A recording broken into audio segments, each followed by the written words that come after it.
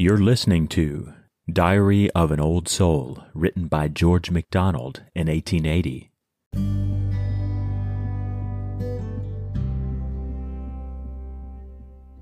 My God,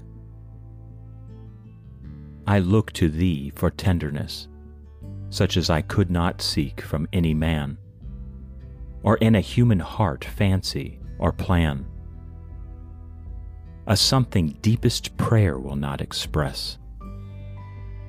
Lord, with Thy breath blow on my being's fires, until, even to the soul with self-love won, I yield the primal love that no return desires.